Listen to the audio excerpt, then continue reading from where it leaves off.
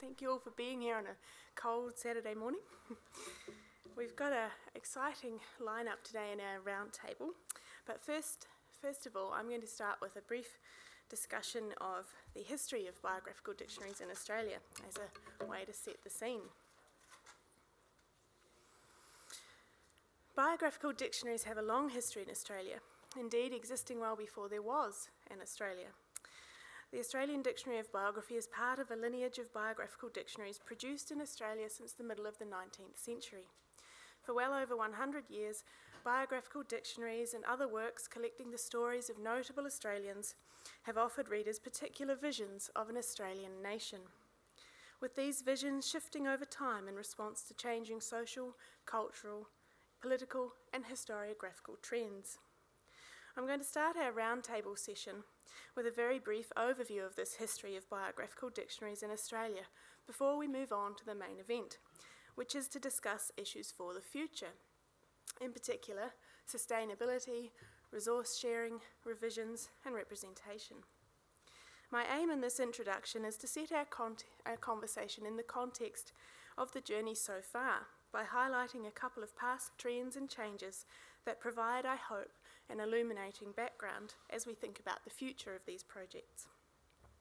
I'll focus mostly on the issue of selection or representation, because that's what I know best, and here I'll discuss two themes in particular: the gradual breaking of ties between Australia and Britain, and demographic changes in Australia, this last shift being considered alongside the rise of Indigenous history and women's or feminist history. I'll then make a few comments about the other issues we'll canvass in this session and introduce our 5 speakers, who will each then speak for 5 minutes introducing their respective projects before we move into a moderated discussion. Near the end of the session, we'll open up to the audience. Before I get into my discussion though, an important definitional note. I'm taking a very broad approach to the term biographical dictionary today, but I do want to acknowledge that there's a considerable variation among those I'm going to speak about. At one end, there are works such as the Australian Dictionary of Biography, a long-running multi-volume work widely recognised for its scholarship, which has been produced through a nationwide collaboration involving many authors, editorial staff and other stakeholders. At the other, there have been a number of single-authored, standalone, more popular productions, which vary considerably in scale and scholarship. There we are. Biographical dictionaries of various kinds have been published in Australasia since the latter part of the 19th century. Prior to the establishment of the Australian Dictionary of Biography in 1957, these tended to be produced by a sole author and to focus upon individuals who held official positions or could perhaps be said in some way to represent established authority, or who produced literary or artistic works. They were, of course, print works, often only encompassing a single volume, and tending not to be subject to revisions, therefore not facing the same issues of sustainability that we'll be discussing today. From the 1960s, there was something of an explosion in the number of books about famous Australians being published. And from the 1990s, there's an even more obvious increase in publications in this broad genre. Many of these works aren't biographical dictionaries per se, and they don't necessarily use that language. But they do represent an upturn in publishing in the broader genre of texts about famous Australians, or great Australians, or similar terminologies.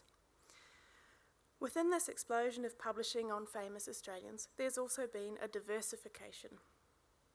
They've varied in terms of their focus, with some focusing, for example, on particular occupational groups, and others seeking to highlight the achievements and contributions to the nation of individuals from specific demographic groups, such as women or Indigenous Australians. They have varied in terms of their audience. Some have been popular works aimed at the general public, some scholarly works, and others addressed to children, often presenting those included as role models. And they have varied in authorship and production processes, encompassing, for example, both single-authored volumes in which decisions on selection and interpretation are made by one individual, and multi-authored works with more complex selection processes, such as the Monash Biographical Dictionary of 20th Century Australia, or the bicentennial publication, The People Who Made Australia Great. As well as this slew of print publications, there are of course today a range of innovative and high quality web resources, including those represented today on our panel. So I'm going to turn now to my 2 issues of representation, which I want to discuss to give you a taste of how some of these historical biographical dictionaries have dealt with this issue and how things have changed over the past century and a half. We at the ADB are often asked the question, who gets in? This is of course a perennial question for all biographical dictionaries, and I'm going to talk about it from 2 angles, nation and inclusivity. Choices about selection and representation have changed as Australia's place in the world has changed. While the precise contours of this shift in Australian identity are still being debated, it appears to be widely accepted that Britishness, having been a key strand in Australian identity, was increasingly abandoned by Australians from the 1960s. Australian biographical dictionaries have been shaped over the years by the complex interactions of imperialism and nationalism in the country's history, and by the ways in which various strands of identity, including British race patriotism and Australian nationalism, have been imagined and weighted. The earliest biographical dictionaries in Australia appeared prior to Federation in 1901, that is, before an Australian nation took formal constitutional shape. Nationalistic feelings and attachment to Australianness, imagined in various ways, were not absent, but these ideas and sentiments were fluid, and they reflected the complex ways in which the colonies related to each other and to Britain, and the ways in which they imagined themselves. The biographical dictionaries of the time show this fluidity. In his Australian Dictionary of Dates and Men of the Time, published in 1879, Sir John Henniker-Heaton described his aim as being to provide a summary of every branch of Australian history, but the book's subtitle promised that it contained the history of Australasia, and a number of New Zealanders are to be found among the individuals included.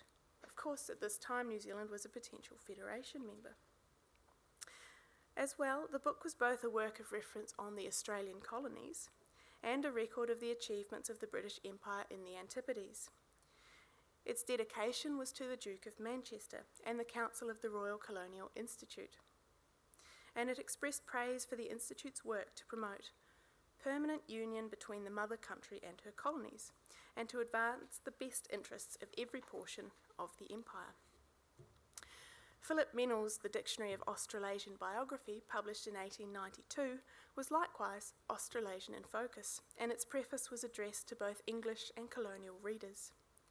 These works showcased the lives of individuals who had contributed to the Australasian colonies, or to a future federated Australia, as Mennell highlighted, but they also had an imperial focus, giving them a relative indifference to the question of who was Australian or Australasian, and thus who should be included or excluded on that basis.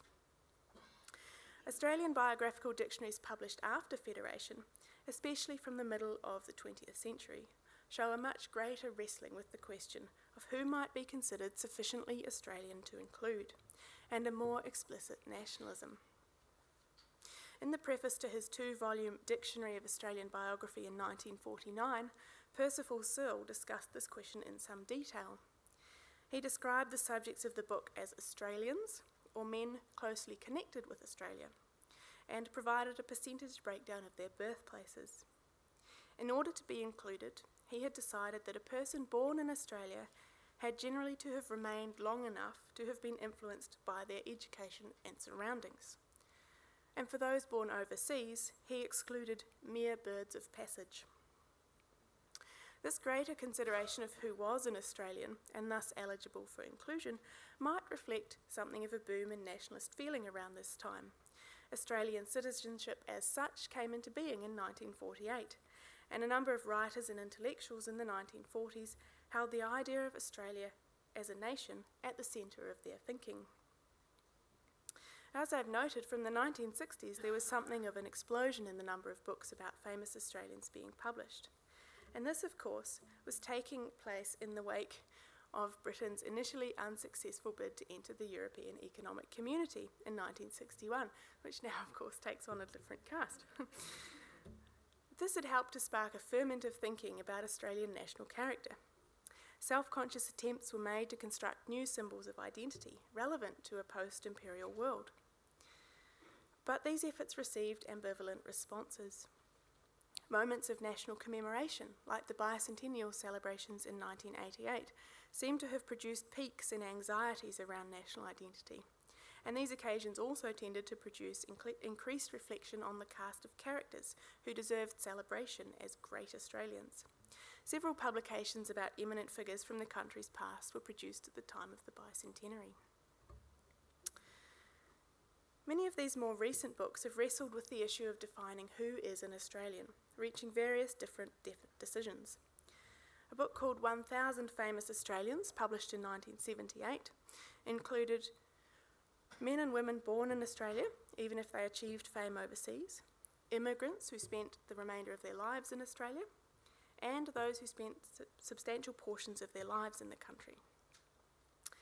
In her 1992 book, The Dictionary of Famous Australians, Anne Atkinson focused upon those who had spent the main part of their life or career in Australia and chose to exclude figures such as early governors or explorers, whom she described as important in Australian history but not famous Australians. And in their 2006 publication, 1001 Australians You Should Know, Toby Cresswell and Samantha Trenoweth preferred to be flexible, including individuals like James Cook, who'd spent little time in Australia and were neither born nor naturalised here, because without them Australia would be a very different place. Now, the ADB, interestingly, is something of an exception in that it offered no explicit reflections on the question of who qualified as Australian until the publication of Volume 18 in 2012. In the preface to that volume, General Editor Melanie Nolan observed that the concept of the nation had always had some pliability, with individuals moving overseas, sometimes not to return, and others migrating to Australia from elsewhere. And in the 21st century, as we've been discussing at this conference yesterday, the issue has a slightly different cast in terms of the place of the National Dictionary in a globalised world where transnational history is a popular framework. Of course, the issue of selection that's probably most often considered when we think about representation, and which we've already been discussing at this conference, relates to demographics. Australia has been transformed demographically in the 20th century with the dismantling of the restrictive white Australia immigration policy and the adoption of a multicultural ideal. Other social and cultural shifts have also changed the face of the country. In the 1960s and 1970s, a so-called second wave of feminism emerged, with women's liberation groups being formed and feminist activists challenging gender roles and family structures. At the same time, protests by Indigenous Australians were accelerating, demanding an end to discrimination, the granting of civil and land rights, and self-determination. Alongside and often as part of these movements and the resulting social, cultural, and political transformations came historiographical developments that have transformed the writing of history and biography, including the rise of women's, gender, and feminist history, and the growth of Indigenous Australian history as a field. All of these transformations were reflected in biographical dictionaries, which display a clear trend across the years to include greater numbers of women and a more ethnically diverse cast of characters. In the 19th and early 20th centuries, biographical dictionaries usually included very few women and even fewer people not of European descent. In Mendel's 1892 dictionary, for instance, I was able to identify only 20 women among more than 1,500 entries, and 15 men of non-European descent. 14 of those were Māori men from New Zealand, and one was Fijian.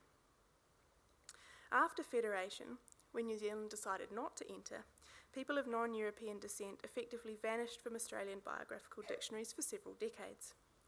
I was unable to identify anyone not of European descent among more than 2,200 entries in Fred Johns' 1934 book, An Australian Biographical Dictionary, or among the 1,030 people included in Searle's Dictionary of Australian Biography. Both books had slightly larger numbers of women, but it was still less than 5%. Considerable change has taken place over the following decades, and especially from the 1960s and 1970s. This change did not go unremarked. In 1992, Atkinson commented upon the uneven demographic balance of the entries in her Dictionary of Famous Australians. Among over 600 people, she said, 18% were women, but the proportion was much lower for the colonial period at 7%, and somewhat higher for the post-war period at 25%. She surmised that these figures reflected changing social and historical conditions, and she hoped that future editions would include even more women, as women became increasingly prominent in all areas of activity. Her dictionary also included at least 25 people not of European descent. There were 19 Indigenous Australians, 5 of whom were women. The volumes of the ADB also display this pattern of changing demographics. Women constituted less than 2% of entries in the first 2 volumes, published in 1966 and 1967, and covering the period 1788 to 1850, whereas the 2 most recent volumes, those covering the period 1981 to 1990 and published in 2007 and 2012, had 17 and 20% women respectively, while the supplementary volume, as I think has been mentioned already, published in 2005, had 30% women almost. A similar pattern of gradual increase is evident in relation to entries about Indigenous Australians. Volumes 1 to 12 included only 32 Indigenous Australians in total, and volumes 4 and 7 had none. The following 5 volumes have an inclusion rate of about 1.9 to 2.7%, while there were 50 Indigenous Australians in the supplementary volume, which is 9%, and 26 in volume 18, which is 3.8%. But despite these changes, it could be argued that both women and Indigenous Australians continued to appear relatively infrequently in biographical dictionaries and other works about significant Australians, and these ongoing imbalances have provoked criticism, as we've begun to discuss already, but also the production of targeted publications focused upon those groups.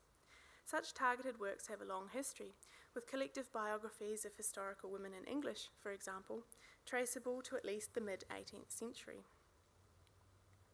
In Australia and internationally, however, collections of women's lives flourished in the wake of the emergence of women's liberation and the re-energising of the feminist movement from the late 1960s. Heather Radi's book 200 Australian Women, which carried the subtitle A Redress Anthology, is a good example. Another type of targeted publication in Australia have been books focused on the lives of Indigenous Australians, most of which that I've found have been published since 1990. Targeted works have also been produced focusing upon particular occupational areas, although not necessarily in response to perceived inadequacies of representation elsewhere. Now, thus far, I've been discussing issues of selection and representation as they played out in the past, but of course there are many other issues facing dictionary projects in the 21st century. Many of these were not such issues, or at least not in the same ways, for the corpus of 19th and 20th century works I've been discussing. Today, of course, we operate in a digital environment, unlike most of the projects I've discussed thus far. And this shift to the digital, as we've been talking about, has brought a range of opportunities, but also challenges. Sustainability is one, revisions are another. Dictionary projects in the 21st century often face the need not only to be funded and resourced to produce an output, one or more print volumes or a web-based resource, but also to secure the resources needed to maintain and sustain that output. The ease of access to information and its ever-expanding nature, as well as the ease of interaction with the public brought about by the web, have created increasing pressures to revisit and revise existing material in the light of new research, fresh interpretations, and public expectations. But rather than hear any more from me on those issues, we're privileged to have here today 5 expert panellists who collectively have an extraordinary breadth and depth of experience in the creation and curation of national dictionary projects, and who will share that experience with us as we explore these issues for the future further. So before we move into the roundtable discussion, I'm going to introduce each of our speakers in turn and call on them to present their 5-minute introductions to their respective projects. In order to make sure that we can get through all the topics covered for today, I do ask people to stay close to time. So, start with Kerry. Kerry is the director of AustLit, the Australian Literature Resource, the major web-based facility for researching on Australian literary cultures, and she is a research fellow and senior lecturer in research methods in the School of Communication and Arts at the University of Queensland.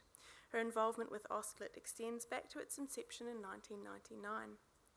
Previously, she was a researcher at the National Centre for Australian Studies at Monash University, where she was project manager and co-associate editor of the 4-volume print Bibliography of Australian Literature, published between 2001 and 2008. Her research interests have included Australian drama, in which she has published articles and edited a volume of 3 short plays written by Australian women in the 1920s, bibliography, and, through her involvement with AustLit, the development of digital humanities. Kerry Kilner.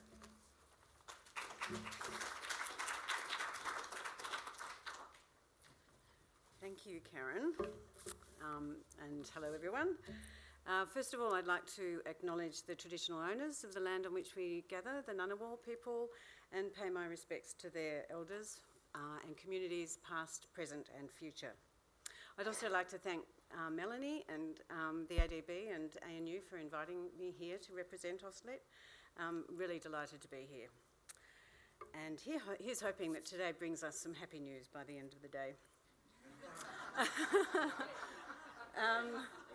So I'm just going to turn the laptop on, which I think I can do from here. The laptop's asleep. Oh, so it is. Hello, wake up. Okay, sorry about this. Stick to time. Okay, great. I'm going to put this up here, just like a little bit of extra command of it. So, as Karen mentioned, I'm the director of AustLit and the general editor as well, and I teach research methods and convene an internship program at the School of Communication and Arts at the University of Queensland. However, AustLit is by far the largest of my responsibilities. I just want to give you a bit of background and tell you a little bit about where AustLit is and what it's up to at the moment. And let you know who the team is. So in 2016, the team's made up of 2 computer programmers, plus a tiny amount of the wonderful Kent Fitch's time, 4 content development staff, plus a few student interns and a very small number of volunteer indexers. This is down from some 40 people at the height of our development in our foundation years. But we still managed to keep things going. So AustLit can be described as a combination of national scholarly bibliography, a dictionary of biography, a publisher of full text and the outcomes of research into Australian cultural history. So this is our homepage, and there's lots of ways you can get lost in here. So AustLit is infrastructure for researchers concerned with the history and the art of storytelling as it relates to Australia. It's cosmopolitan and inclusive, incorporating information about the many and various people who have been associated with Australia and who intersect in some way with cultural production. It's a rich resource for teaching, so we have teaching information and resources, and a site where users can access high quality data, information and a diverse range of both born digital and digitised content. But really, like all of the resources we've heard about over the last day and a half or day and a bit, during the conference it's a rabbit hole down which you can get lost for hours on end. In terms of the contents of the database, it's made up of more than 877,500 bibliographic records. This is the record for his natural life, which is one of the richer amongst us, and these records describe the publication history of each of the included works. In this case, you've got all of the publication history related to the work itself, but also the adaptations, all of the contents of each of the editions, where it might have been serialised, and then related works, and then a whole bunch of links along the side here, which provide you links straight into the Trove, the wonderful Trove newspaper database, and specific research projects. There's also over 160,000 biographical records made up of birth, death, heritage, primary and alternative names data, plus brief narratives of the lives of people. And there are also, this is Eddie Marbos, someone who we discussed yesterday. And we also include organisational records with the same level of detail. There are hundreds of exhibitions or hundreds of informational web pages and online exhibitions, information trails and curated pathways through the AUSTLIT records and other content. And we also publish full text out of copyright materials, so there's a large collection of historical fiction, poetry, plays, children's literature, that sort of thing, and a range of in-copyright material as well, for which we've received clearance. In terms of stats, where AUSTLIT has received in the last year over 1.5 million page views, which equates to about 41,000 per day. It's responded to more than 220,000 purposeful searches, so searches by people entering text into our search box and or constructing an advanced search. So that's approximately 600 a day. We've also answered almost 3,000 emails from the general public and our users, and we have an active social media profile with almost 3,000 followers on Twitter. So we've actually got quite a good reach into Australia and internationally. So AUSTLIT covers all forms of storytelling, through the traditional literary forms and genres to film, television, theatre, radio, and increasingly organisational and subject-specific material relating to the production of literature and other cultural narratives. We are, for example, in the throes of converting Bridget Griffin Foley's A Companion to the Australian Media, which was a book published in 2014, a typical companion with authoritative, individually authored entries on people, organisations and media-related themes across Australian history. So this is one of the records of the companion. Okay. We also have established and supported and published dozens of specialist research projects, so ranging across a variety of complexity and subjects since the launch of the first version in 2000. And indeed, that original database was built by merging a number of pre-existing biographical and bibliographical projects into the one online database. And those projects came from 8 universities at that time, though we've worked with up to 12 universities at a time developing content within AUSTLIT. So we've been building on that foundation ever since to become what is a profoundly important cultural heritage resource. And the support for this sort of researcher-driven specialist projects is a distinctive feature of AUSTLIT's work. There's always a range of projects going on alongside our continuing work of recording details of contemporary Australian storytelling in all its forms. And one of our current activities is the development of an engagement with tertiary level teaching by developing a platform called AusArts at AUSTLIT. And I'll just show you one of them.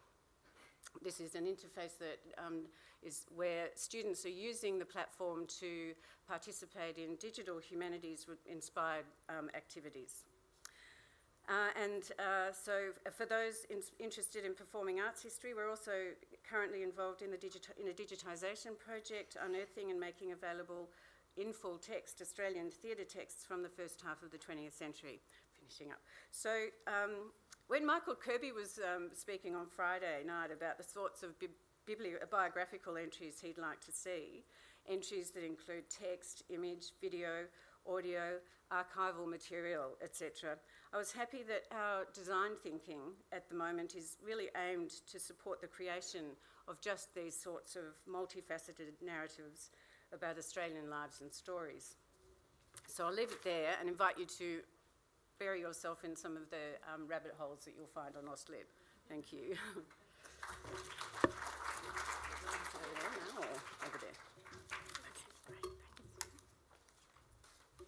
Thank you, Kerry. Our next speaker is going to be Gavin McCarthy. We've switched the order around a little. Gavin is Director of the eScholarship Research Centre at the University of Melbourne and has worked at the University of Melbourne in and around archives since 1978. From 1985 to 1999, he led the Australian Science Archives Project, pioneering the development of national information services and infrastructure to support the history of Australian science, technology, medicine and engineering through the utilisation of emerging digital technologies. This resulted in the website BrightSparks, later the Encyclopedia of Australian Science, with its online heritage resource manager software. Gavin became Director of the Australian Science and Technology Heritage Centre at the University of Melbourne in 1999 and continued to develop this software in association with a number of projects, including the ADB. In 2007, he became Director of the eScholarship Research Centre. Welcome, Gavin.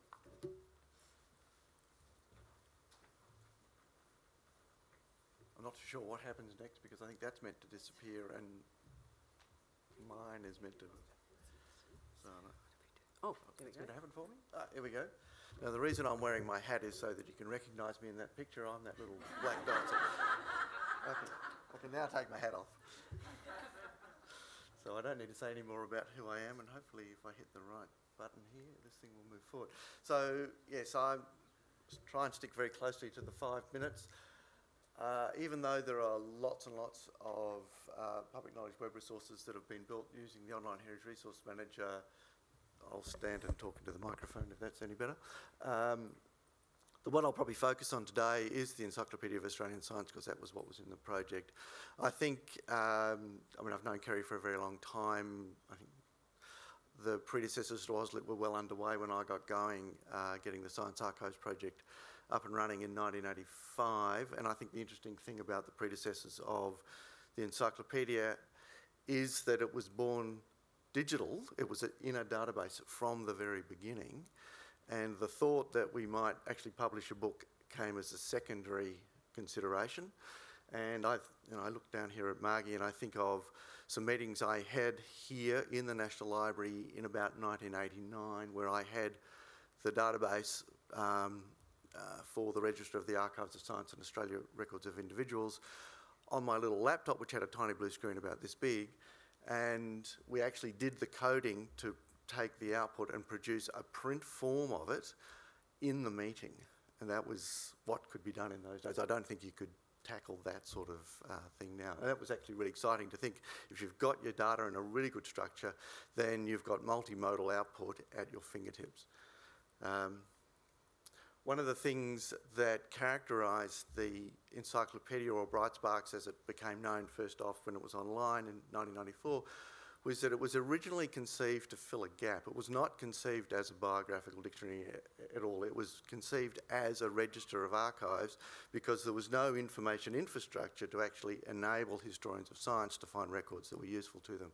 So we came in to complement what we already knew existed, things like the ADB and other, mostly print resources, but also the concept of the distributed national collection, again a concept from the National Library that existed at the time. We're saying, okay, what is it that we could do with very little money to make it better for researchers and actually help and extend the whole notion of that there is a history of Australian science and that there are lots of people who are interested in it across the whole community, and how can we reach them? And so with a little bit of funding from the Committee to Review Australian Studies in Tertiary Education in 1986, we got the database going and we got some content into it. I was sitting next to Odette yesterday and we had some really interesting conversations, and nursing came into the picture, of course, and she's going to talk about that in a minute. And I, on my iPhone, was able to show her the Encyclopedia of Australian Science and the list of nurses that we had within the database. And this name jumped out, and it jumped out for a number of reasons. So I thought, well, why not explore very quickly the story around this particular entry. Actually, this was a record we were able to bring into the Encyclopedia, or Brightsparks as it was known, because Joan Durden, a really significant nurse health educator, wanted to get a greater presence of sort of nurses and nursing history into some sort of public register. So we said, yeah, okay, we can expand our representation and scope to bring nurses into the history of Australian science, technology, medicine and engineering. So she had a lot of data. We worked with her to get it in there, and this is basically the head of her article. Then I thought, okay, well, let's go to Google, as we were doing yesterday, and see what happens if we have a look for Faith in there. Interestingly, unlike what happened yesterday, Trove comes up number 1, Wikipedia comes number 2, actually against the philosophy that was driving yesterday's thoughts. And then there's the EOS entry, and then there's an entry in Women Australia, and Nikki will talk about Women Australia shortly. And I thought, well, that's actually telling us something quite interesting. So let's have a look. If we go to the Wikipedia entry, it's all about her cricket. And they got their data from one source, but you can see it's really nicely marked up. They would have picked it up from some online resource that's using some form of microdata markup, and they can do something really good with that. But it's just a stub entry, but it's really only coming from one source. If we go to the Women's Register, we actually have, from a literary sense, a much nicer entry. I think, in a sense, Nikki is a really good historian. She's got a great literary style. Joan was a subject expert, but her literary style was probably not quite as good. And there is a nice set of references, but also, you think Joan's entry was 2002, the Wikipedia entry came later, the Women's Register entry came after 2004, and there was this major piece of work done by an ABC interview, which Nikki was able to draw on. So, in a sense, the story was building. We then go to Trove. So why does Trove win in this 4-way race for top billing? Trove wins because IATSIS was able to put its resources into Trove, not too sure when, but relatively recently. Those resources, as you'll see in a minute, are fantastic. And so they have, what we've been able to do is build this story in a very collaborative way around faith, and really to get a much better presence. And so it's a sense of how we can work collaboratively in an open way to really start to get momentum around important issues. So, and this is just a quick 1 minute, okay. So the other story I wanted to tell was that because this data and all of the structures of the ORM is data-driven by design, I had one of my young research sort of student archivists the other day say, oh, look, I went and grabbed one table out of the EOS register and put it into a thing called Tableau Public, and just within a number of hours came up with some really interesting analytics. One was by gender, and you can see mostly male, mostly female, and there's a lot of legacy reasons behind that, but also a significant number of unknown. Visualisation showed, the distribution by occupation, again, mostly blokes, but it was nurses that was standing out as the significant female occupation that we had. We could also, because we've got birth dates and death dates, do some interesting analysis, and you can see there's a time slider there, and we can actually look at the changing nature of occupations within history of Australian science through different periods. Really nice. We can also there's all sorts of other visualisations she had, but this was one that actually looked at distribution of occupation through different 50-year eras, and you could start to see the predominance of the late 20th century, the mid-20th century, those professions that didn't exist before the 20th century. So some really quick analytics just at your fingertips. The other thing that you could look at was the year of last modified, and again, very quickly, this is telling us the story of EOS in the last, since 2002. Interestingly, why, I don't know, but it's mostly blokes' entries that seem to have been updated. Some of the women, but also you can see our own history in terms of sustainability. There was a period where we didn't do any work at all for a range of both internal issues within the university, but also with some technical stuff that was going on at the time. So anyway, that's my story.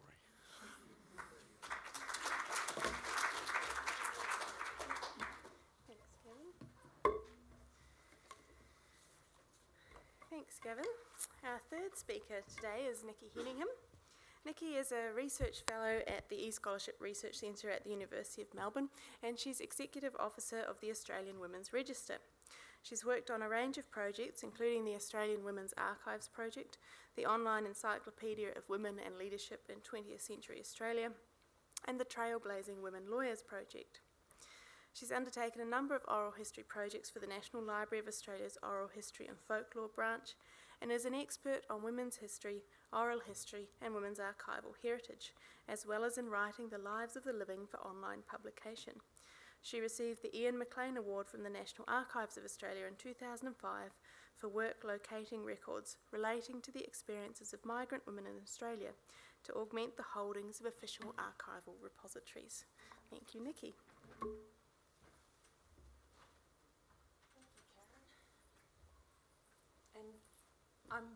This is my colleague Helen Morgan, who is just as, she could just as easily come and speak here, and in fact I know that there's probably about 4 or 5 other people in the audience who could speak about this project, such as its collaborative nature. It's a project that has existed since 2000, is built on the architecture that was designed by Gavin and the team when they, building upon the expertise of the Australian Science Archives project. But what I really wanted to talk today to you about was how it came to be and the relationship that we have between a feminist organisation and a university, and I guess the fact that this was always meant to be an activist project. In March 2000, the National Foundation for Australian Women established a project to support the preservation of Australian women's archival material. Announcing the arrival of the Australian Women's Archives Project, or AWOP as we call it, as an exciting development for the Australian women's movement, the NFAW, which is the organisation who first promoted the idea, proclaimed the project's feminist intentions from the start. Too often, the hard work and recognition of Australian women's individual and collective achievements remain unrecognised, said Patricia Niaiva, who was a board member at the time. And an approach by a well-known Melbourne feminist, Mary Owen, who was concerned about the fate of her papers, which also included the organisational papers of the Working Women's Centre in Melbourne and the Victorian branch of the Women's Electoral Lobby, the board galvanised to seek a sustainable solution to the mounting problem of what to do with Australian women's archival heritage. So in 2000, increasing numbers of women and organisations active in the second wave of feminism were working towards having their papers preserved. And so the NFAW developed a 4-pronged response. And so the 4 prongs briefly were to establish a fund to support the preservation of papers, to convene a reference group of experts to cover those issues of representation and to advise on papers that should be preserved, to establish state-based communities that brought together historians, archivists, librarians and volunteers to advise the community outside established repositories and to administer funded projects, and to establish a web-based register to publicise the location and content of women's material. So not only were the NFAW concerned about preservation, they wanted to promote Australian women's material and make it accessible. And previous efforts towards this end had come, of course, in the form of published guides to archives and scholarship in public repositories. So, for instance, Daniels, Murnane and Picot's 1977 guide, Fernan and Slee, who wrote a guide on Australian women's studies scholarship in 1984, and Marion Saw also produced a guide in 1992, all published. And of course, there were custodial responses such as the Jessie Street Library in Sydney. Now, the NFAW, however, understood that there was a new archival space to work in, the digital space, and their plan was to take full advantage of this potential by developing the online register of material, and this register is what we now call the Australian Women's Register. The advantage of this strategy, as they saw it, was that it gives open access to Australian women's histories and stories, as well as identifying where the archival holdings are located.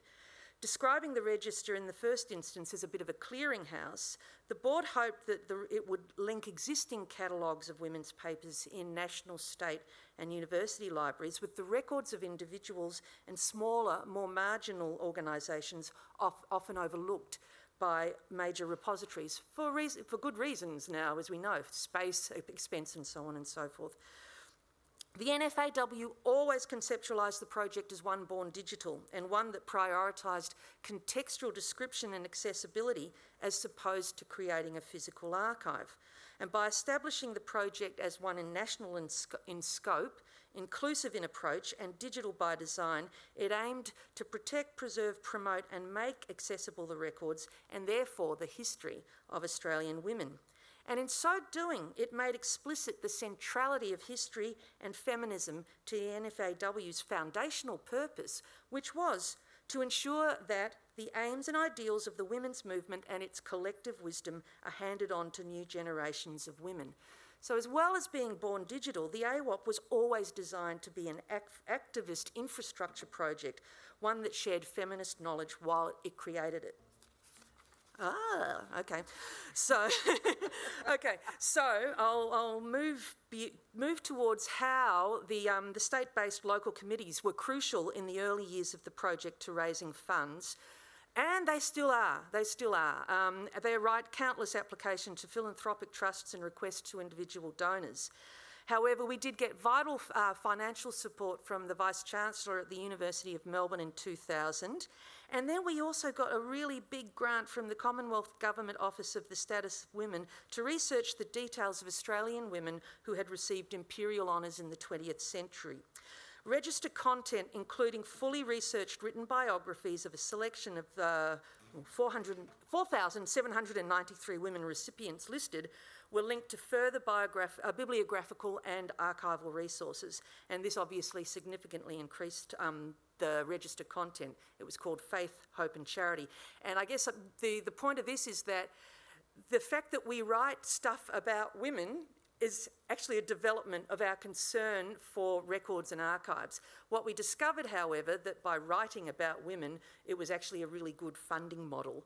We got an enthusiastic response to this register of biographical entries about imperial honours women. And so since then, the AWOP has been awarded numerous grants from Commonwealth, state and local government organisations, charitable organisations, private individuals to complete thematic exhibitions based on research focusing on specific groups of women, such as women in sport, women journalists, rural women, women in parliament. 30 seconds more? Okay. We've got 20 exhibitions available from our site now. 15 of them, I was really surprised with it, have actually been funded through the efforts of the local committees. Our biggest ones have been, of course, ARC linkage and infrastructure grants, and they have meant that we have that firm basis within a university academic context. And I guess we can talk a bit more about how those sustainability issues, as they relate from the academic through to the grassroots, support us. But we've found that this model, even though we have those times, like Gavin demonstrated graphically, of dips and highs, this model, combined with an absolute dedication to making our data open, has created opportunities for sustainability that you might not expect. Anyway, there are 6,000 entries on women in our register, many of which are what the journalist would call the first draft of history. Several of them are compilations of stuff out there, and some are very short. I'll leave it there. Thank you, Helen.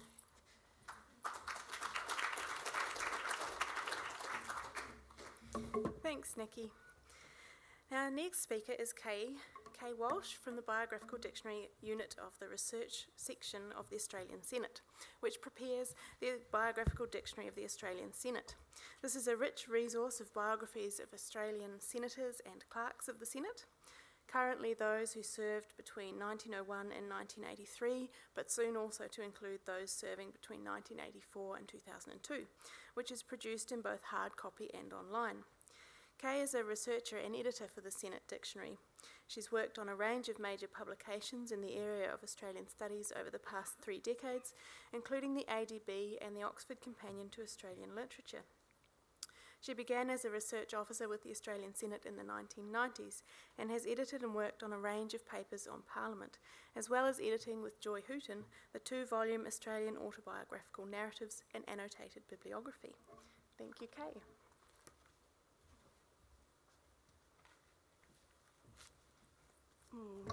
Thanks very much. As virtually the last person standing in the Biographical Dictionary unit, I'm very pleased to be here to describe the project to you. The Biographical Dictionary was founded in the mid-1990s. The then Director of Research in the Australian Senate had visited the History Office at the US Congress. She was impressed by the work of the history unit there, particularly the biographical work, and she hoped, I think, that perhaps the Parliament might establish a history office. That was not to be. It's never come about. The Australian Parliament seems to be preoccupied with the present, or at best with the immediate past. But the clerk of the Senate at the time, Harry Evans, had a keen interest in history, particularly parliamentary history, and he believed that the Senate should keep its own history. So the timing was good. The project for a biographical dictionary of the Senate was approved as a Centenary of Federation project, fully funded by the Senate. Of course, it's a long time since the Centenary of Federation, and the dictionary is still going, just. It was obviously felt important to complete the project. And that the fact that it has survived for as long as it has was due to the support of Harry Evans and the current clerk of the Senate, Rosemary Laing. And I must say, often in the face of opinion, that this was not actually core business of the Senate. And the Biographical Dictionary unit was often targeted for staff and resources when budget was under pressure.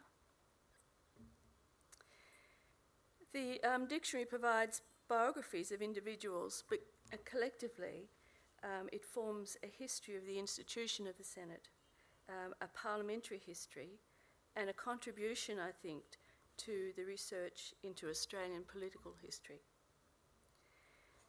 We have always striven to present clear and balanced biographies of the lives and contribution of senators. While we are not looking to, in any sense, to pull these people down, we have always attempted to present an honest picture, and I think that we have presented them warts and all. 3 hard copy editions have been published of the dictionary, each containing about 100 biographies, slightly more, of senators and clerks. They're published in a chronological order of groupings by date of departure from the Senate. Another volume will be published in the first half of next year, bringing covering senators who retired between 1983 and 2002. And I think for the time being that will be the end of this project. Nobody could look at the Dictionary of the Australian Senate without being aware of its debt to the ADB. There's a clear influence there in standard, I think, in style and format. A major difference perhaps being the length of our entries. Our entries tend to be slightly more detailed than ADB entries, and we also give more in the way of endnotes and references. In the early years of the dictionary, much use was made of ADB resources. We used the material collected by the ADB, and there was a considerable amount. I hope we can reciprocate to the ADB now as we've gone ahead of them in time. There is considerable overlap between early entries in the first 2 volumes of the dictionary and the entries in the ADB, many of the early senators were members of colonial legislatures. They were often involved in movements to federation, and in any case, the ADB fairly comprehensively covered members of the first Parliament. There is also considerable overlap in the writers for our biographical dictionary. Like the ADB, our entries are made up of biographies written by voluntary contributors, scholars and others. And for example, Geoffrey Bolton, who was very active for the ADB, was also a significant contributor to our dictionary, and in fact was sat on our advisory board, as did John Ritchie from ADB, and in recent times Melanie Nolan. So there is a fair bit of overlap in that regard as well. We have recently, in the last couple of years, we have established a website. This also clearly owes much to the ADB. We have also loaded our entries onto Trove. Well, I hope to be able to tell you more about that later. Will I leave it there or will I? Yes, thank you.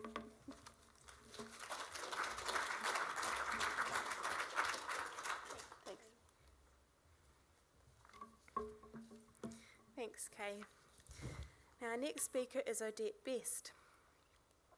Through her bloodline, Odette is a Gureng and a Bunthamura woman, and through adoption, a Kumumberi woman.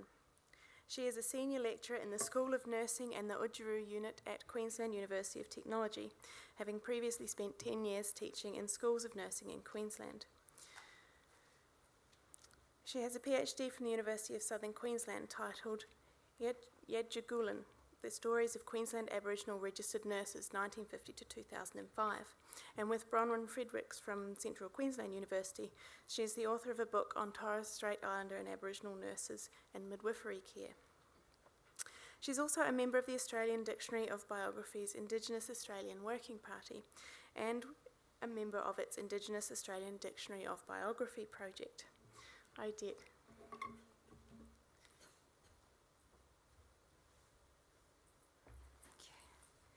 Morning, everybody. I'd like to first, as is custom, to acknowledge the traditional owners of the land that we're standing on today, and I'd like to thank Paul for his fantastic welcome to country on Friday night. I'd also like to thank Melanie for inviting me here today, and also Malcolm for really pushing me to be here today. I was the last one standing out of the Indigenous Working Party group to be able to undertake today, so yeah. I will actually only be 5 minutes. Ours is one of the very new working parties that's come into alignment with the ADB. It is a resurrection, though, of a former or previous Indigenous Working Party doing collaborative work with the ADB. This last configuration actually occurred technically or officially last year in 2015, but it came about due to Melanie and Malcolm coming to AATSIS back in November 2014, I think it was, yes, when the National Indigenous Research and Knowledges Network met in AATSIS. We are called Nirakan. Nirakan formed back in 2013 and is made up of 41 Aboriginal and Torres Strait Islander academics from across the country based at 23 of the universities. We are split into 4 nodes. I obviously sit in the health node due to me being a nurse for a very long time now. However, my passion is actually history, so I also sit in the Yurakai node. Yurakai is the history node. It is a Wiradjuri word, and it means old stories or long stories. So when the ADB crew came to the Nirakan get-together in November, it was very much talking about wanting to re-establish the Indigenous Working Party for the ADB. They wanted to talk to the Yurakai node, which is made up of people like myself, Professor John Maynard at Wallatuka, Professor Len Collard from University of Western Australia, Professor Jackie Troy from University of Sydney, and Senior Lecturer Shino Hoshoki. I'm not very good with Shino's last name. So essentially it was a pack of us Aboriginal and Torres Strait Islander historians who they thought that they could utilise some of our knowledges and research to be able to feed into the process. Of course we accepted. We are due to have our very first Indigenous Working Party meeting, I can say this month. We are the 2nd of July. So this month we will be having our very first official meeting.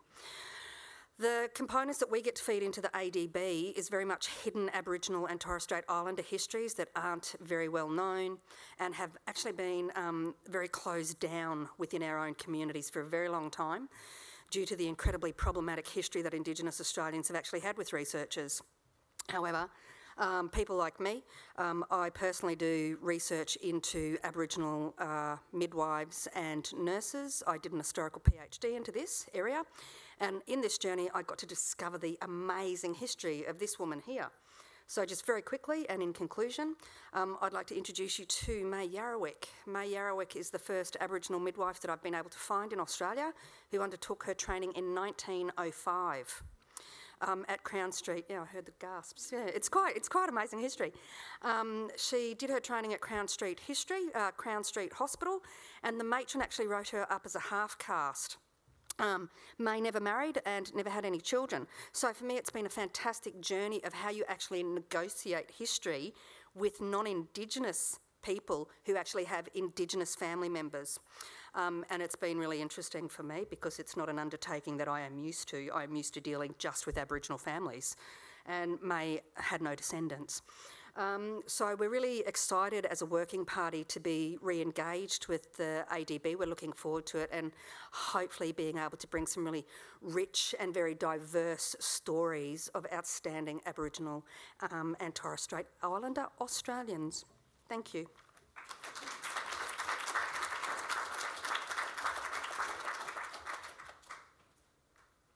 Thank you, everyone. I'd like now to move into the roundtable part of our discussion.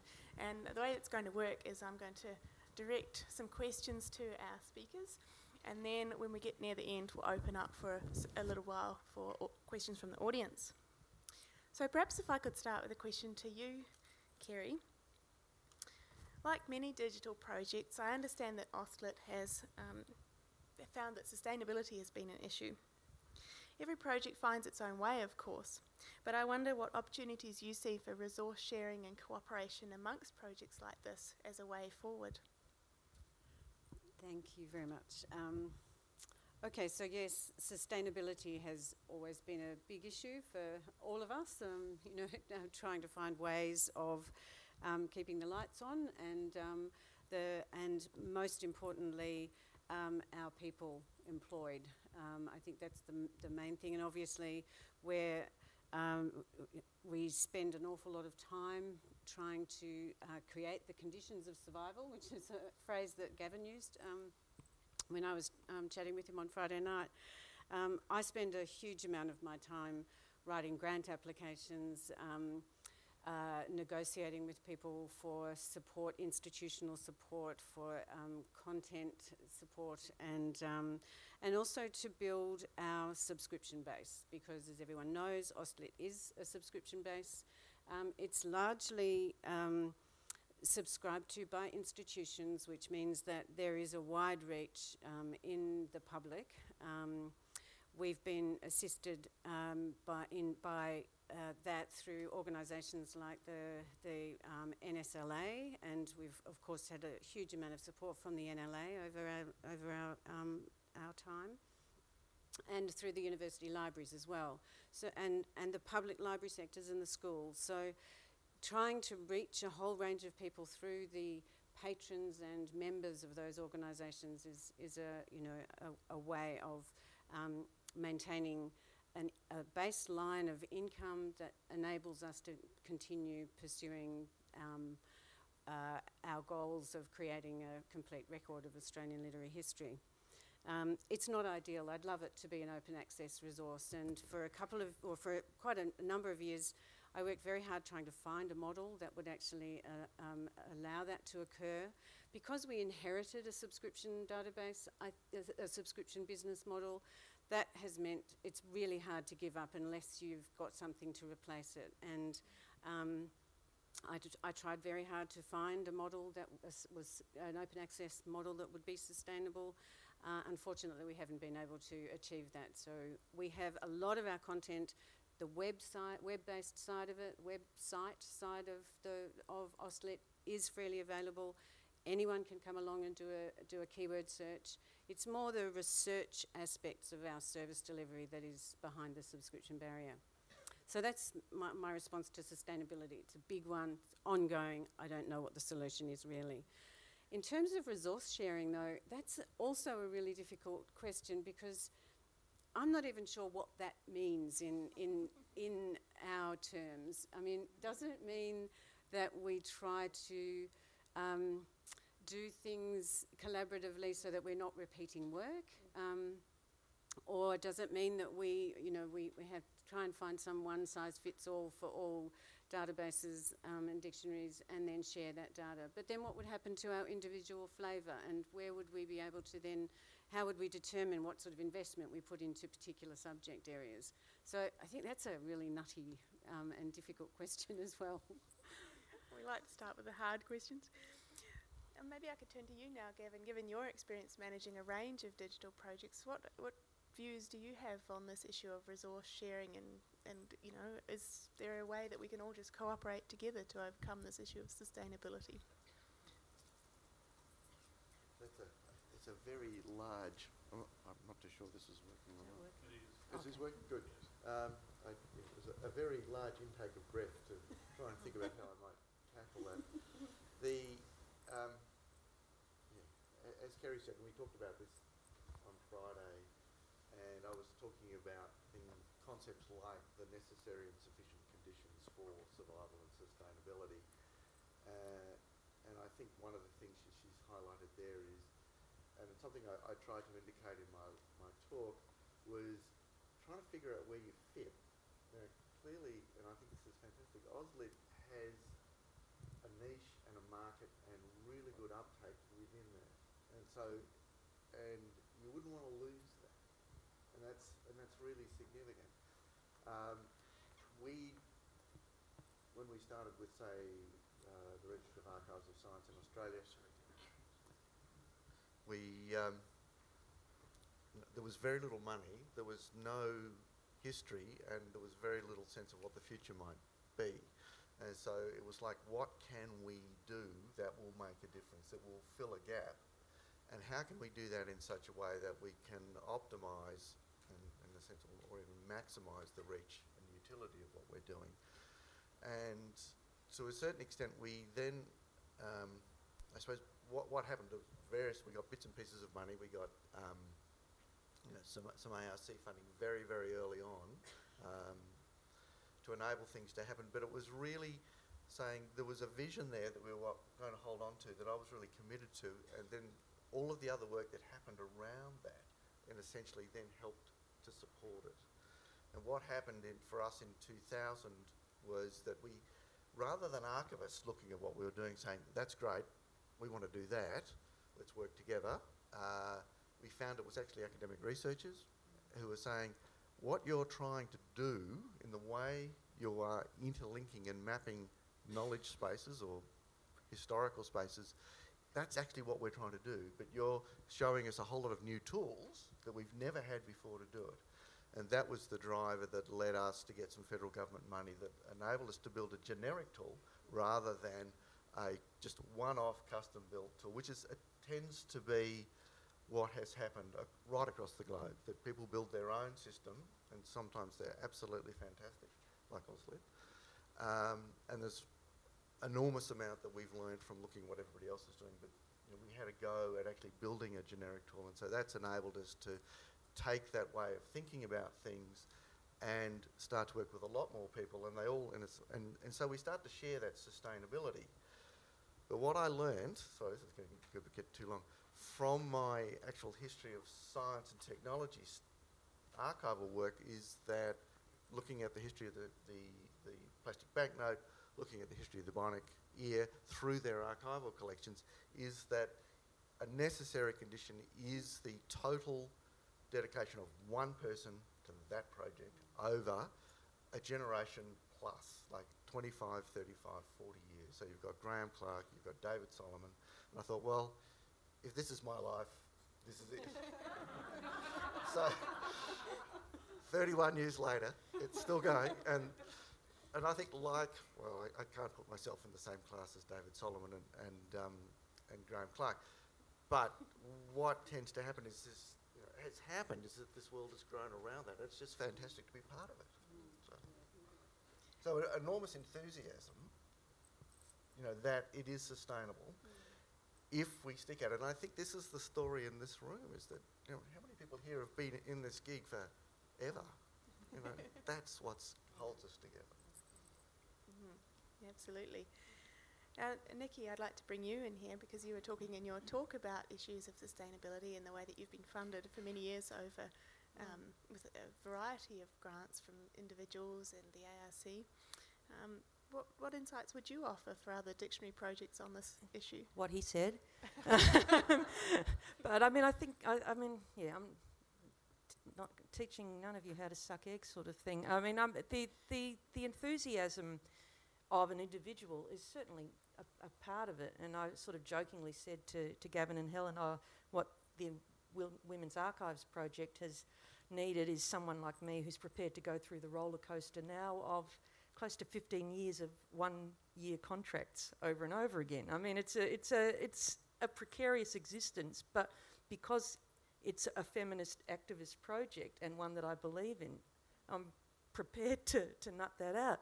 But I said quite literally in the audience, there are members of this audience and on the panel here that I would not be able to do the job without their commitment as well. We've got fantastic collaborations, and one of the key collaborations we do have is with the National Library Oral History Project, who have been vital in us receiving most of the funding, because we are able to build. We provide them something they need, which is an academic reference group to help them figure out which women should be going into their oral history collection. And at the same time, we are able to provide, as I said, first drafts of history very often on those women who we interview. So there are some excellent collaborations, and and many of the people on our steering committees are actually members of, our staff on the National Library of Australia, but it's also the community members community volunteer members of the National Foundation for Australian Women. So what we do have is a great collaboration that moves from the community through the repositories and into an academic context where Helen and I are now working, and Gavin are now working on finalising a fabulous project on Australian women lawyers. And we will next couple of months, moving into a project on women on the land, women farmers. And these are all built on a reputation of academic rigour, which is combined with community volunteers, open data, and a strong commitment to the ideals of feminism. Yeah. And of course, one of the reasons why sustainability is an issue is because of the question of revisions. So I want to turn to that now, and perhaps, Kay, I could ask you, I know that that's an issue for the Biographical Dictionary of the Australian Senate, one that's on your radar given that yours is a finite project. How do you deal with this issue at present? And well, obviously, an online edition opens up the possibility of updating and altering entries. I've been really interested in what's been said about this in previous sessions at this conference. It's a particular question for the Biographical Dictionary because we're dealing to a certain extent with living subjects. How faithfully should the online entries reflect the hard copy entries? You have to recognise immediately that an online edition is not the same thing as a hard copy edition. It has differences in formatting, in accessibility, all kinds of differences. For all that, we have always tried to reflect very accurately what is in our hard copy edition, in the online edition. We're asking ourselves now, how realistic is this? There are a number of issues, and this is a work of reference. It's a source of factual information. So we're obliged to make it as accurate as we can. Would be foolish not to, for example, put in death dates of people who have died since we last published, and we do that without any fuss. We also look to correct errors that have been brought to our attention or obvious omissions, errors of fact, and that seems reasonable to us as well. But many of the Volume 4 senators are still living, and many of them have had 20 or 30 years of productive life since they left the Senate. So really, our biographies in the hard copy editions are not going to be complete. There is often a lot to say about a senator. For example, Gareth Evans, Graham Richardson. What should we do to enhance the biographies that we've already written in hard copy? What we could do, I suppose, is get somebody to write addenda and put it on the end of the entries and clearly acknowledge that this is a supplement to the published edition. But then you look at the instances of people who have had their careers revised in the public eye for some reason, and the example of Sir William Slim was raised yesterday. What should we do about the entries for people who have been reconsidered and rethought since we published them? I'm inclined to think, and I think Kerry said this yesterday, that we should recognise the integrity of the entries as they are written, and where there's been widespread reassessment of the value of somebody's contribution to the Senate or to public life,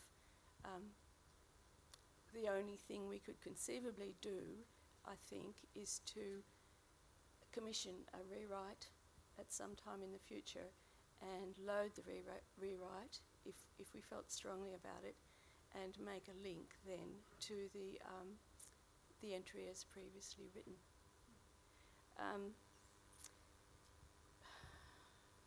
I think that updates also imply a continuing commitment of resources. Are we going to be sitting watching our entries and changing them all the time? I think that way lies madness. How to implement the changes, how to make it clear that this was our original entry and this is the revised entry. I think we could have, it would be easy enough to put links to addenda and corrigenda on the entries, but I guess really we will be looking to see what other people are doing. Thank you. That's great. I'd like to turn now just briefly to the issue of representation. And perhaps I could start with you, Odette. Of course, the proposed Indigenous Australian Dictionary of Biography will concentrate on Indigenous Australians, but I wonder if I could ask you to reflect on the question of what it means to be representative. Is it just a matter of numbers, or are there other ways in which, you know, we could be incorporating different cultural norms and practices in our biographical entries? I don't believe that it is just a matter of numbers. We heard yesterday the magical figure that gets pulled out about Indigenous Australians being we represent 2.5% of the Australian population, and therefore we should have a reflection of a 2.5% essentially across the board in a lot of things. From a health perspective, it's certainly something that gets discussed in health a lot, in how we actually increase nurses, for example, or doctors, for example, or health workers, that, you know, we must hit the magical 2.5%. I fundamentally have a problem with that because when we talk about 2.5% Indigenous population, that's from naught until our life expectancy of about 62. So Indigenous Australians are the exact opposite to non-Indigenous Australians in that we are breeders, we are not stayers. So we have a really high proportion of Indigenous Australians that are under the age of 18, unlike non-Indigenous Australians. And we have very, very few Indigenous Australians who actually live over the age of 60. Our current life expectancy for women is 62. So I've got about 12 years left to live. So I find it very problematic when we talk about, you know, the golden figure of 2.5% when it comes to representation of Indigenous Australians. However, in saying that, I thoroughly believe that we need a greater representation of Indigenous Australians in ADB. I think it is something that has been addressed at different times in the life of ADB, especially with the publication of the Missing Persons, where it actually did go up quite phenomenally, the representation of Indigenous Australians, and that was fantastic to see.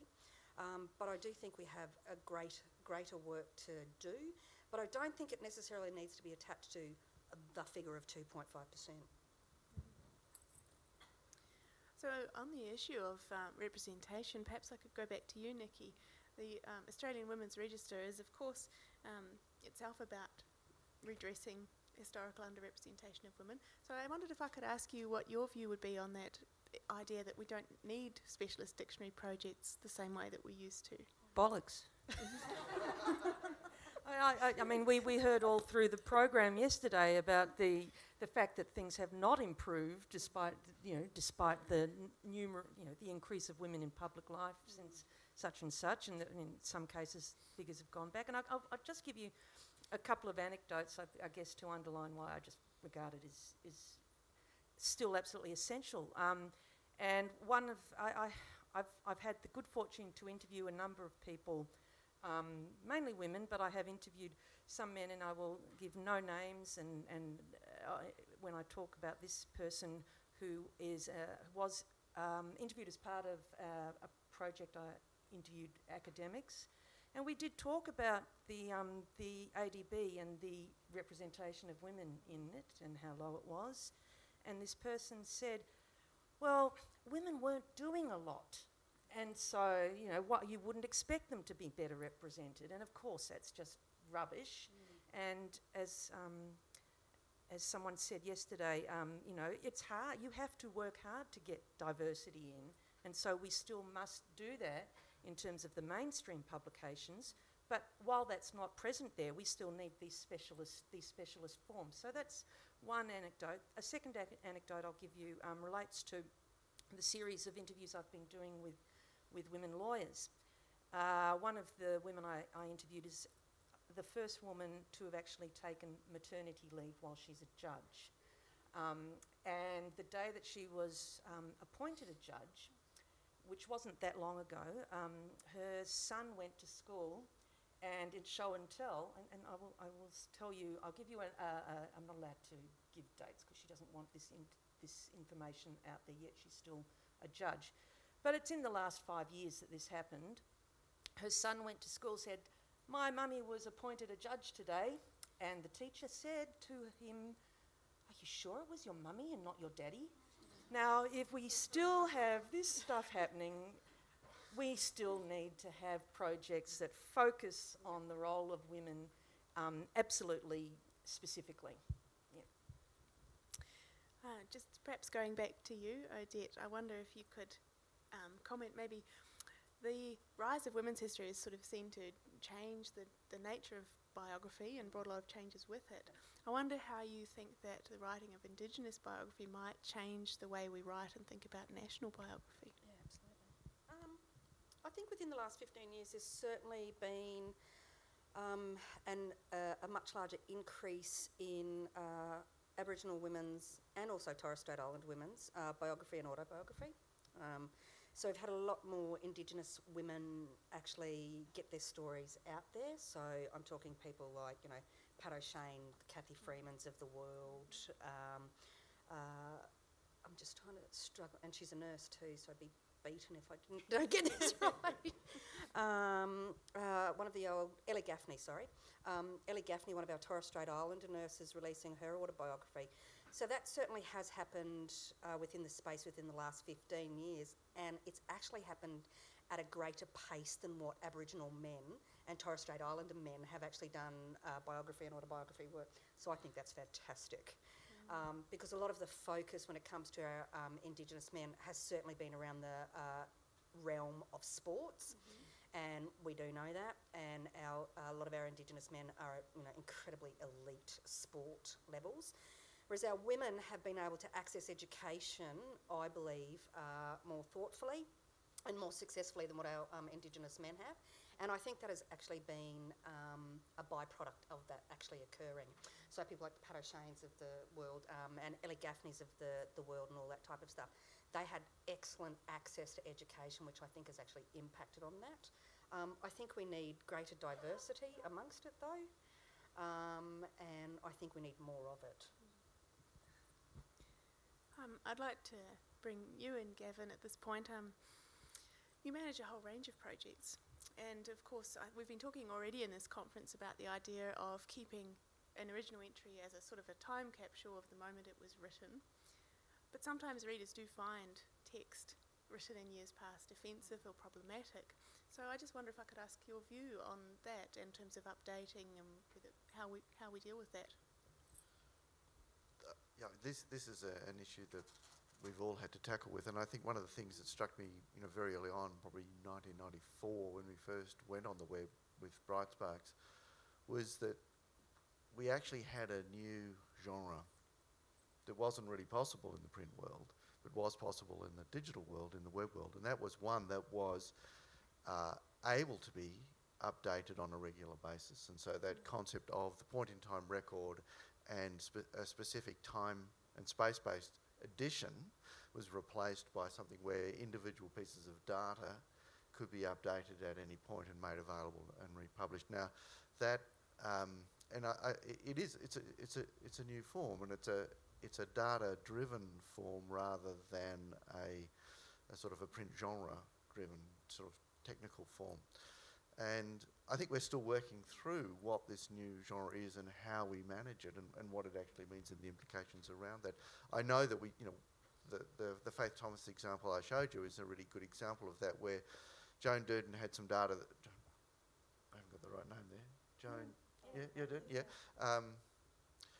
had this great data that she'd done from historical research, and she wanted somewhere where it could be in the public domain, and it was not publishable anywhere else, and so we took that on. We have not, we got that data in there. We haven't done any more work on that since about 2002. But, as I showed, because it's gone out into that space, it's stimulated these other things. And in fact, collaboratively, we're somehow addressing that issue. At some point, we will look at how we might improve the way we are linking, say, to Wikipedia. Well, we already linked to Trove, but ways in which we make it clear that there is really good data in these other places that you should go and see. I think one of the big projects that we got involved in just after the work we did with the ADB and getting that online, so around 2006, and was with the Forgotten Australians and Former Child Migrants and producing the Find and Connect web resource, which is now a federal government funded project that is going on. And that's one where there is sufficient investment while this thing is in a very live and active space that the data is continuously being updated, and we have new editions coming out quite regularly reflecting that. And it's very much an engagement with the community, and it's one where I suppose what we learnt from thinking about national biographies and biographical dictionaries and the informatics and the standards and the things that might underpin that, taking that from a sort of a broad national or even a research-focused project to projects that address very specific needs in the community, to improve things. Just turning to you, Kerry, I'd like to ask you about the way that AustLit is a much broader resource than the biographical, as in fact many of our projects are. But I wonder if any of the issues we've been discussing strike you in a different light because of the way that AustLit deals also with organisations and works of fiction and so on. I guess the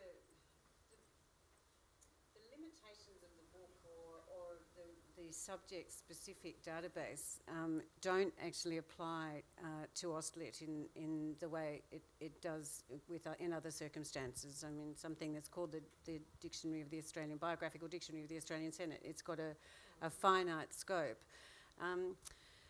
Storytelling is across the board, and so and because we're working online and we're working in an extensible database that allows us to say we need better coverage in a particular area, so we can focus on that, we can bring resources to that, and I think, Blackwords is a perfect example of that, in that Blackwords has its own scope, policy, its own raison d'etre for not just literary purposes, but for community building purposes and recognition, and so we apply a totally different framework to what we do in Blackwords as we do to the more wider area of Australian literary recording, and I think one of the demonstrations of that, or the value of that, is that the Blackwords site is actually something like the 6th most hit site on AustLit's website. So, and it's hugely important in education and in just representation. We get so many comments from family historians and people who are searching for family members and that sort of thing. I guess one of the distinctive differences is that many of the dictionaries of biographies discussed today have their entries written in an authoritative manner by scholars who are absolutely expert in their field, and they bring that knowledge to bear to that entry or to those entries that they author. In AustLit, we are constantly updating our records. So, but we also have the history of the record. So every change to the biography is recorded. We know exactly what the biography looked at a particular time-stamped moment. But we don't focus as much on writing perfect biographical entries as we try to on the scholarly bibliography side of things. So we record the details. When we have the resources, we certainly record biographical entries that are handsome and good and accurate, but we're not averse to changing them. But we just try and cover as much as we possibly can, and we don't always have scholars who work with us to create those. So, Well, I think something, the key word that you said in all of that was extensible. And that's actually the heart of what this new genre is all about. For us, it's extensibility, which means that you can take on these thematic projects. I mean, you've got your themes, and the Women's Register have got their thematic exhibitions, and the Encyclopedia of Australian Science have got their thematic exhibitions, and this is a way that we're able to tackle all of those particular things and and to weave those journeys through what is a network of knowledge. Yeah. And I think it's because it's a network, it's extensible, and it's a new way of, well, for us it's probably old hat, but for others it's still a new way of thinking about what representation is. And making those links between all of our separate databases provides that those avenues of exploration, I guess, that we're all about. Perhaps one final question before we turn to the audience. I wonder if I could ask you, Kay, whether these issues strike you in a different way, given that the Dictionary of the Senate, as Kerry's mentioned, is a sort of defined universe of people. What do you think? Certainly, the issues of representation don't apply. I mean, if you're in the Senate, you're in the dictionary, and that's it. So they're self-selected. They are an elite, really, I suppose, in their own way. Although, if you look closely at the people who've been in the Senate over the years, some of them are prominent people, and some of them might qualify as forgotten people, as we mentioned yesterday, or perhaps, if not forgotten, certainly not historically noteworthy lives. And it's the collective lives that we're looking at, really. It's the ability to answer questions such as who are Australian senators, where do they come from, what motivated them. So it's every entry in that sense is as important as any other. And we're talking about a relatively small group of people. We're talking about 450 people. So you could compared to what we heard yesterday about Christine's indexing project, you could very easily scan through the 450 people in the dictionary and work out where the country of origins or what the education level. So we're looking at a very different sort of a project. And one of the best things, I think, about the dictionary is that the shared experience of senators. I mean, many of them shared the same experiences and many of them were present at the same events. And if you look, for example, a great example is the dismissal of the Whitlam government. You look at, Reg Withers, who devised this plan for blocking supply in the Senate rather than vetoing it. And then you look at poor Ken Reid, who went into the Senate and put the motion for the passage of the supply bills, not knowing that the Whitlam government had already been dismissed. You look at the senators who were swept out of office in the double dissolution election, and you look at the new ones coming in to start new lives in the Senate, and you look at the years of continuing angst and bitterness in the Parliament after the dismissal of the Whitlam government. That's the most interesting and I think the best aspect of our dictionary. Well, thank you, everyone. This has been fantastic, and I'm sure we could keep talking for a long time, but I'd like to ask for questions. There's lots. I think we've got a roving microphone on its way. Turlo. Would I just speak up? Firstly, I just think this is a fascinating discussion. Not to throw a grenade or re-throw the gauntlet, but I was intrigued as a total Johnny Foreigner. I don't know who Faith Thomas is, so it's the same. Just stand up, we can hear you at the back. Okay, I'll wait for the microphone.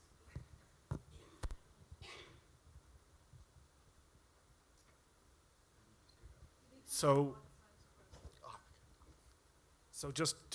I went and did the Faith Thomas search because I don't know who she is at all, and by putting forename and surname and no comma, Wikipedia wins the game, I'm afraid.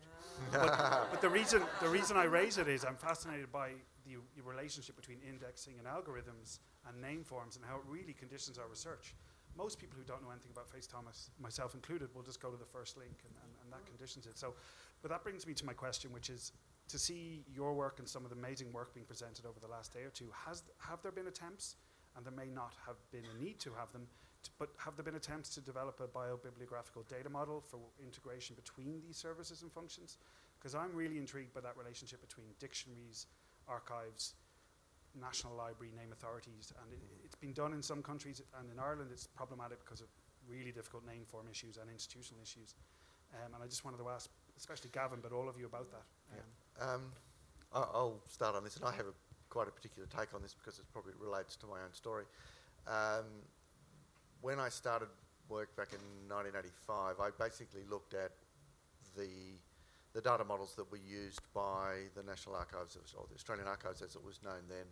And as an Australian archivist, I was brought up on the series system, which is a particular way of looking at a data structure for documenting archival materials. And I also looked at the International Council on Archive Standards that existed at the same time, and they had they sort of harmonised with the Australian model, but it was not particularly good. But basically, in the archival world, there was a clear distinction between how you documented records and how you documented authority records. And that was when I set up the first data model for the Register of Archives in Australia. That was something I made absolutely clean and clear, that there were authority records which were rich as I could make them with a DBase 3+ database, and there were the descriptions of the record collections that existed around the country. That model still holds now. Now what we've done, we're now working on the third iteration of the ICA standards, and they will be released, the first draft of that for public comment will be later this year. However, around the second version of that happened around the late 90s, early 2000s, and at the same time a group of us produced an XML schema to represent that particular standard, so that was known as the ISAR CPF standard, the International Standard on Archival Authority Records for Corporations, Persons and Families. That was, in a sense, a key standard that underpinned the ORM, the development of the ORM, and to have an XML schema, which was a data-driven schema, not an XML, what do they call them? The things that represented print forms, whatever they called, forgotten, old stuff. It was a data-driven schema, not a print form hierarchical-driven schema. Now, the key thing about the encoded archival context was that it systematically enabled the interconnection of records, of different things, so of both EAC records themselves, but also links to other things. And I think that was probably one of the first international standards that did that in a systematic way. Now, it was slow in its uptake because, I mean, we were able to implement that, to have that as an export from our system from day one, back in 2000, but it was like having a telephone system where there's only one handset. There was just no one to talk to. However, now look, I'm going to tell this story because this is my story. I'm going to tell it. It was that time that we were having a lot of discussions with the National Library with things that were going on, which were the discussions were happening prior to Trove emerging. And my recollection is that I was talking to Judith Pearce about this and saying, this is sort of what you could do around authority records, to go from very thin authority records that were on the periphery of the catalogue to rich authority records that were in the middle of the catalogue, which enabled a whole lot of things to be brought together. And they tried all of the Library of Congress standards and all of the other standards, mods and all the other stuff, and none of them worked. And they had looked at EAC and said, oh, it's just too freaking complicated. But they basically came back and said, well, actually, it's the only one that works. And so that conceptually, if not any other way, actually then, I think, to me, is the step to Trove. So if you're looking at any data model, I think as at a conceptual level to say, how can this work, then you have to look at EAC and the way it was built and constructed and the way it's now being utilised within the United States with a thing called Social Networks in Archival Context, which is basically the whole National Archives and Records Administration plus a whole lot of other things through University of Virginia and a whole lot of other coming together under a massive accumulator based all on EAC. It's extraordinarily powerful. So, and it fits beautifully with national biographical data. And it's very, even though it's complicated, it's very forgiving. I think we might just take one more question quickly before there's one here in the group.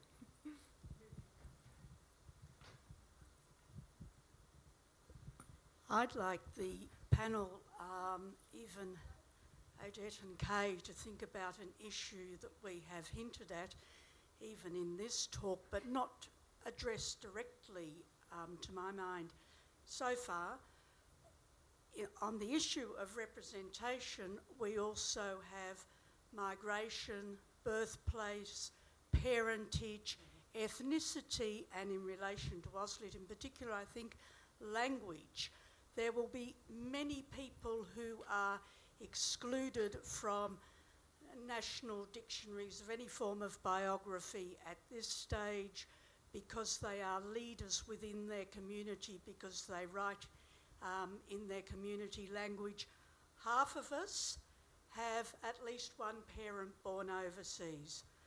25% of us have both parents born overseas. 12.5% have both parents born in a non-English speaking environment, or we ourselves were born in that environment.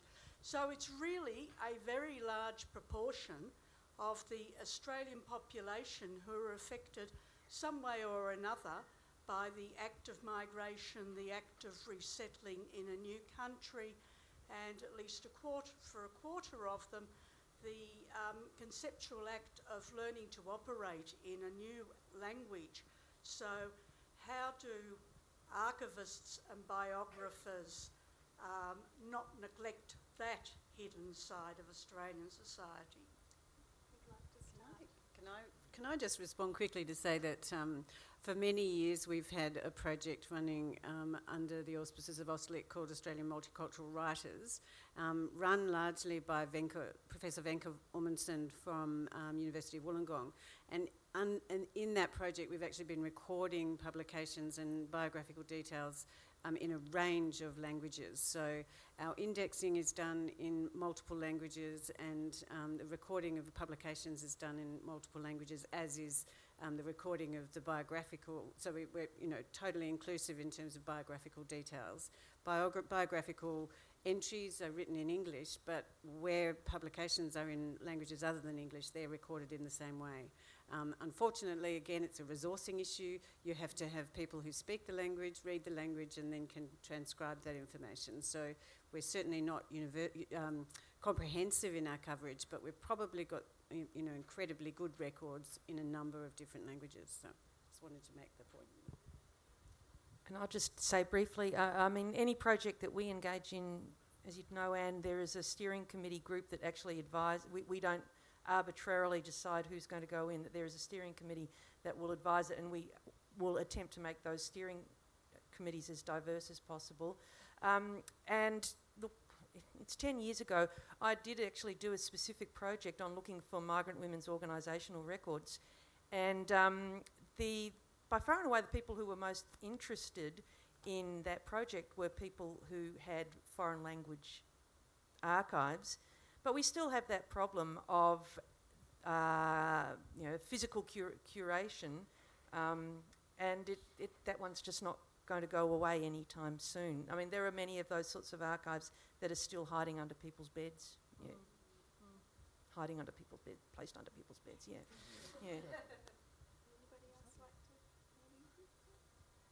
I think we might draw the session to a close at this point. I know there are a lot more questions out there than we've had time for, so I hope you'll continue the conversation over morning tea and enjoy the rest of the day.